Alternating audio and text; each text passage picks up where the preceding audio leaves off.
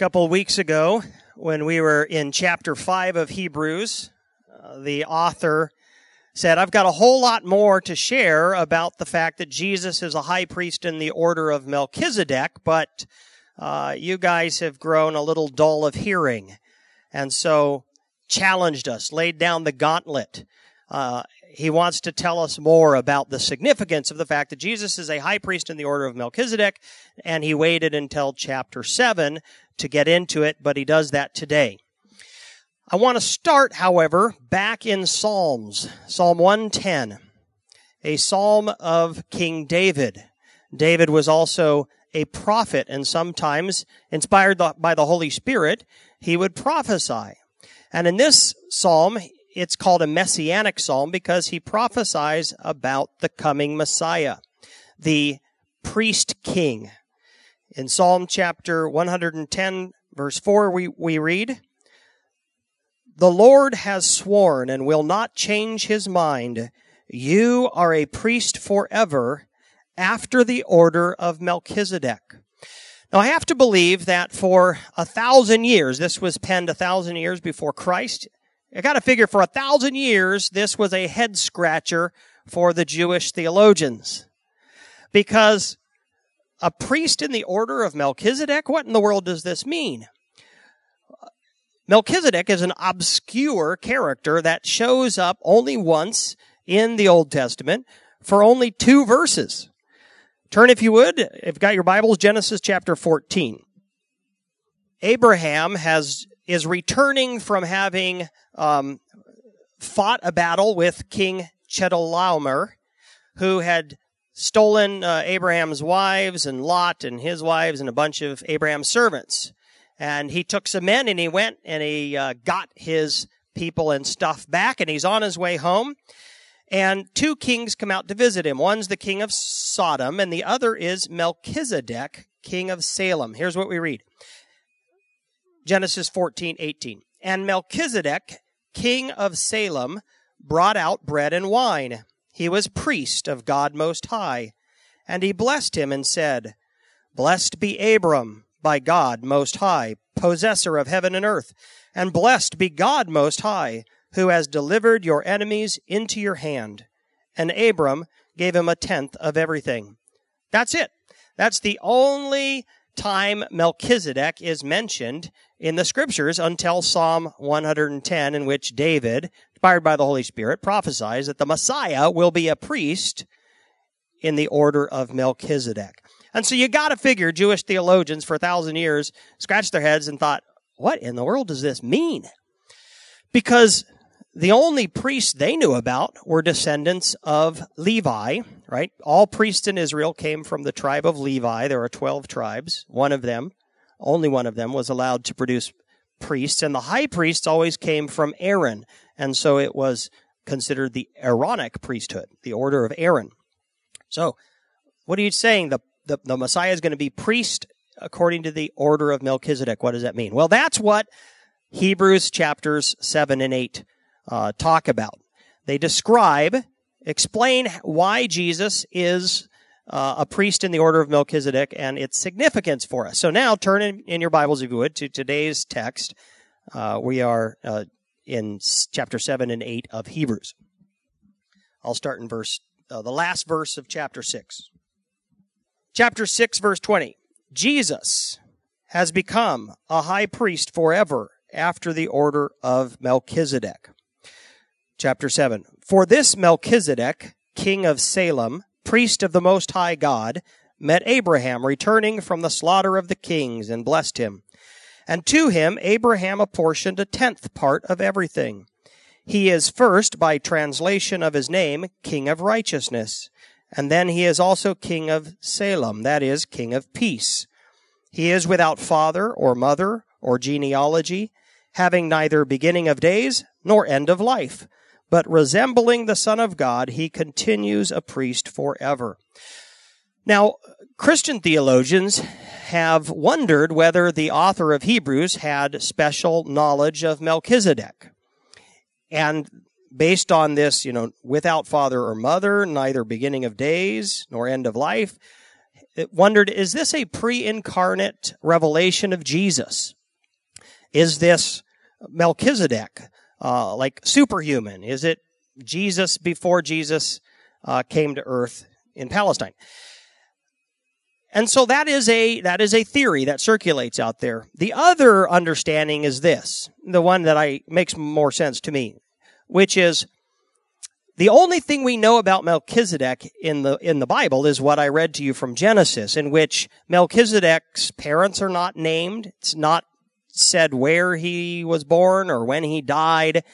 And in that sense, Melchizedek's authorization as a priest has nothing to do with his lineage and his ancestry, which had everything to do with the priests of Israel, right? You could not be a priest if you couldn't demonstrate that you were from the tribe of Levi. You could not be a high priest if you could not demonstrate that you came from Aaron. In fact, when the Jews returned from exile in Babylon, a number of the priests were excluded because they did not have accurate or sufficient genealogical records. So here's Melchizedek, and the Bible just says he's a priest and doesn't try to qualify him based on his genealogy. So similarly, it seems that the author of Hebrews is saying, hey, look, what qualified him? What qualified him was his character. If you look at verse 15 and 16 of chapter 7, here's what it says about Jesus. This becomes even more evident when another priest arises in the likeness of Melchizedek, who has become a priest not on the basis of a legal requirement concerning bodily descent, but by the power of an indestructible life. What qualifies Jesus as the high priest of God? Well, the fact that God brought him forth from the dead. The fact that he rose from the dead has an indestructible life. Well, what's the point of all this? Well, for a Jew, this is ridiculously significant because a change in priesthood meant a change in the religious system. If God is now relating to people not through the Aaronic priesthood, but through the Melchizedekian priesthood, well, that means the entire religious system of Israel is changing. And that's exactly what we read in verse 12. For when there is a change in the priesthood, there is necessarily a change in the law as well. And then he gets even more pointed in chapter 8, verse 13. In speaking of a new covenant, he makes the first one obsolete. And what is becoming obsolete and growing old is ready to vanish away. Think of the significance of this for a Jew. The entire religious system of Israel is now obsolete. All of the Levitical priests are out of a job. Isn't that amazing?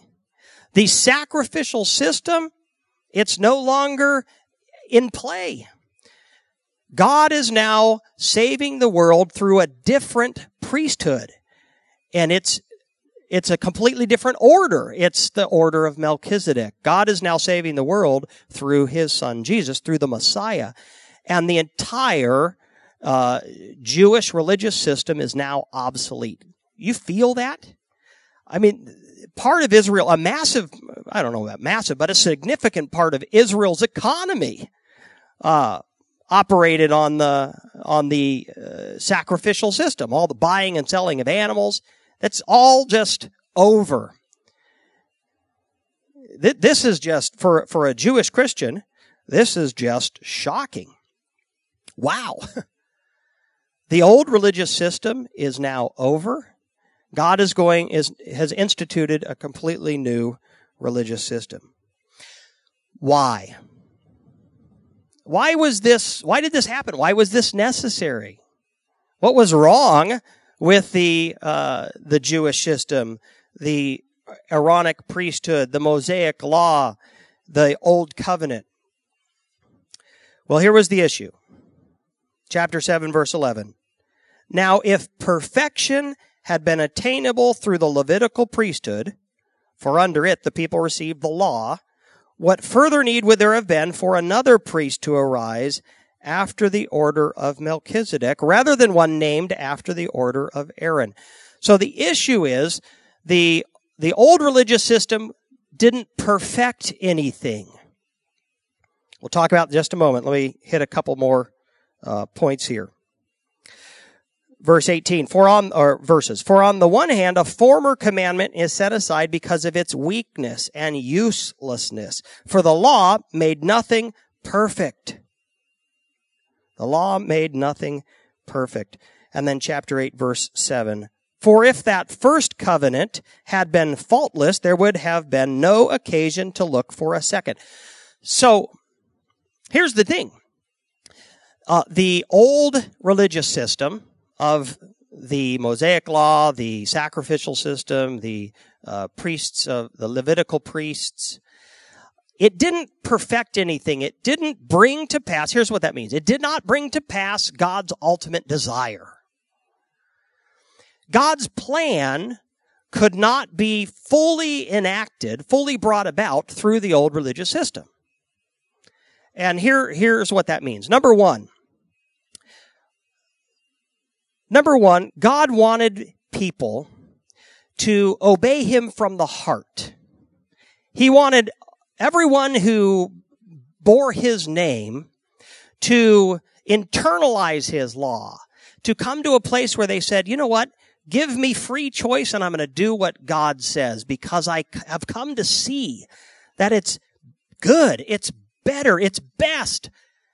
I know it's the right thing. I know it's the best thing for me, and I'm going to do it from the heart. But that was not the case for many in Israel. Many of those who bore the name of God in the world only obeyed out of duty and out of fear and because there was social pressure to do so, but not because they really wanted to.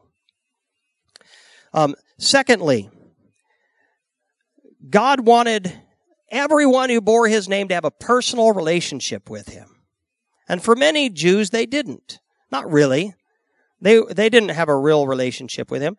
Secondly, God's relationship with the Israelites under the old system was always somewhat impersonal. It was mediated by a human. So you were always one step removed. You could never come into the Holy of Holies for sure. And you couldn't come into the holy place unless you were a priest. And you couldn't, if you were a woman, you couldn't come into the court of the men. And if you were a Gentile, you couldn't even come into the court of the women. So you were always removed relationally. There was a barrier. And that wasn't God's ultimate desire. God's desire was for a personal relationship with everyone who bore his name. And then ultimately, under the old system, your sins could be covered but not forgiven. The blood of animals does not pay the penalty for human sin. It merely covers it so that God can relate to you. But it doesn't forgive anything. And God's ultimate desire is for his people to be fully and finally forgiven of their sins so that he can relate to them without any obstacles, any barriers at all. And so the problem with the old religious system is it never completed, it never perfected God's ultimate plan. It couldn't bring God's ultimate vision to pass.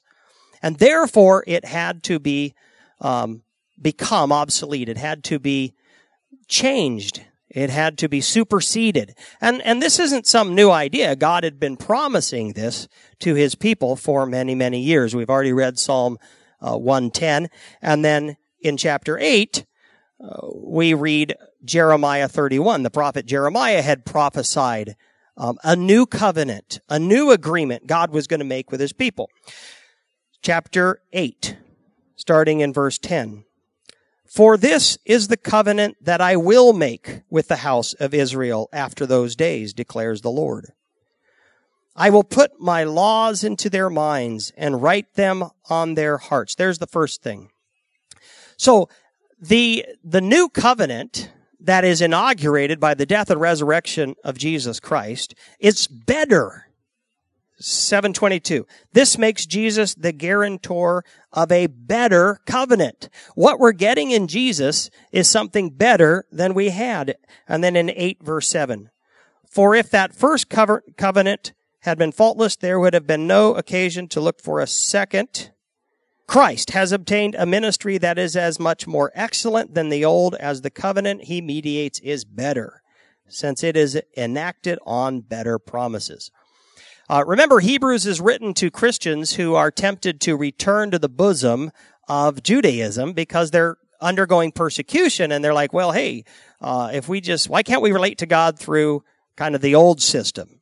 It's been around for a couple thousand years, and the world has accepted it, and we're not going to be persecuted if we do that. Well, it's become obsolete, and what you have in Jesus is better.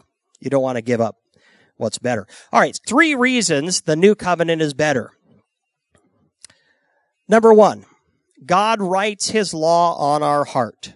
Chapter 8, verse 10. I will put my laws into their minds and write them on their hearts.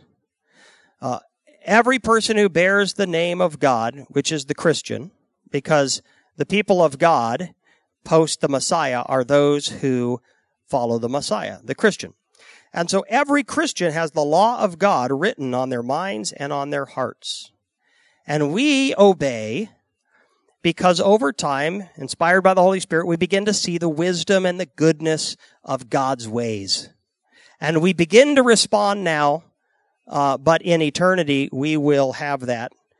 We will respond perfectly, which means, given the choice, we will do it God's way because we value it. We see its wisdom and goodness. Secondly, the new covenant is better because everyone has a personal relationship with God. No one who bears the name of God doesn't know God. Verse 11, and they shall not teach each one his neighbor and each one his brother, saying, know the Lord, which was the case in Israel, right? In Israel, the people of God, there were many who did not know the Lord. But they won't have to do that with the new people of God. For they shall all know me, from the least of them to the greatest. So everyone has a personal relationship with God, plus there is no barrier. We relate to God through the Son of God. And Jesus said, if you have seen me, you have seen the Father. We relate to God personally.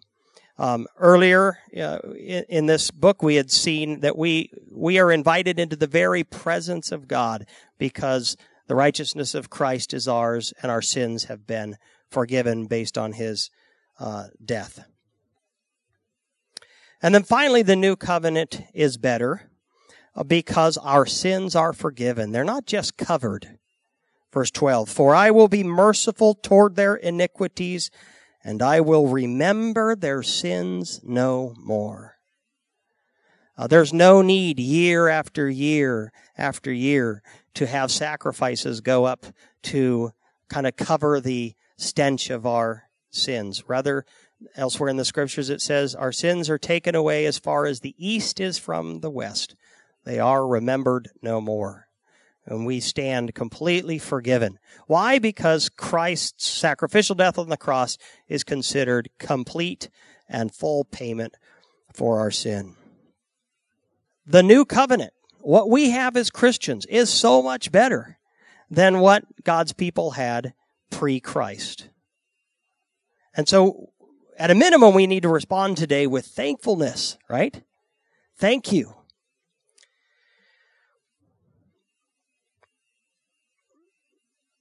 Let me go to verse 23 of chapter 7.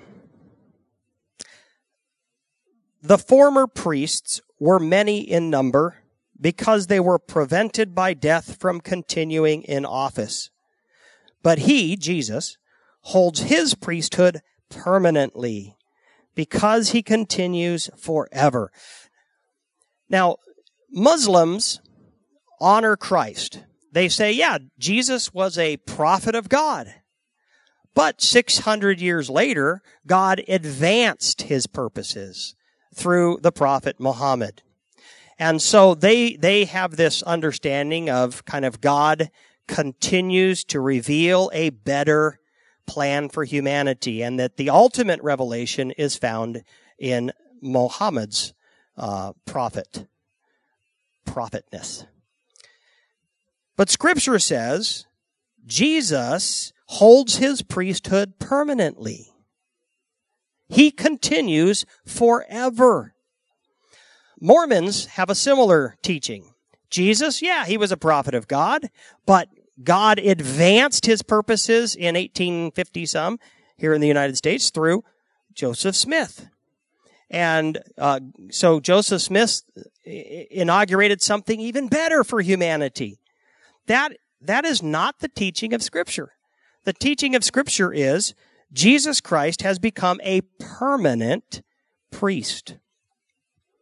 God foretold thousands of years before Christ that he was going to inaugurate something better for his people. And it was a priesthood. The Lord, I'm in verse 20. The Lord has sworn and will not change his mind. You are a priest forever. God is saving humanity through one priest, Jesus. Muhammad has not advanced the purposes of God. He is a false teacher. It is a false religion. Joseph Smith has not advanced the purposes of God. He is a false teacher. It is a false religion. Jesus Christ is the only priest through which God is saving humanity. He is a priest forever. God has sworn this. There will be no advancement. The only advancement is when the Son of the living God comes back to earth and takes home with him those who are his followers. We Christians are exclusive, not because we're mean-spirited, but because we try to deal faithfully with the Word of God, which says, what did Jesus say? I am the way, the truth, the life. No man comes to the Father but by me. And yet it also says, behold, I stand at the door and knock, Jesus said. If anyone opens the door, I'll enter in and sup with him. In other words, God's salvation is for all humanity. There is no one God is excluding, and yet we must, however, come to God through his high priest, Jesus. I want to end with verse 25 of chapter 7.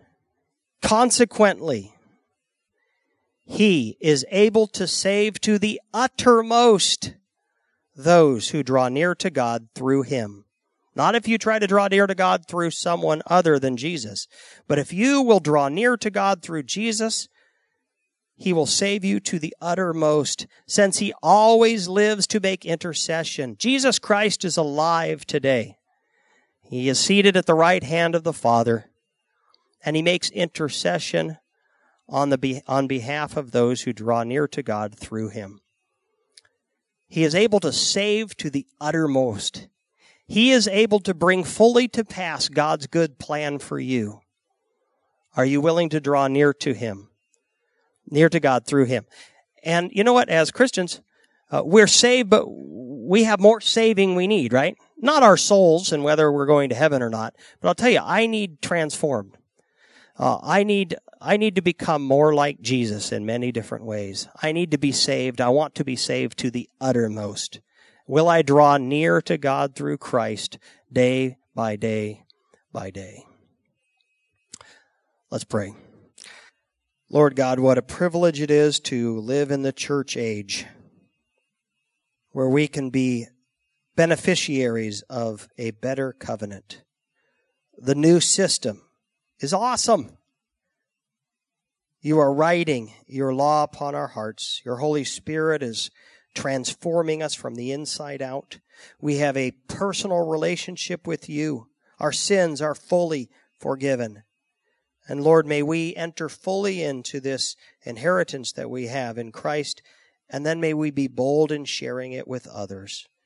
May we care enough about other people that we are courageously inviting them to enjoy the things of God through his Son, Jesus Christ, the great high priest. Amen.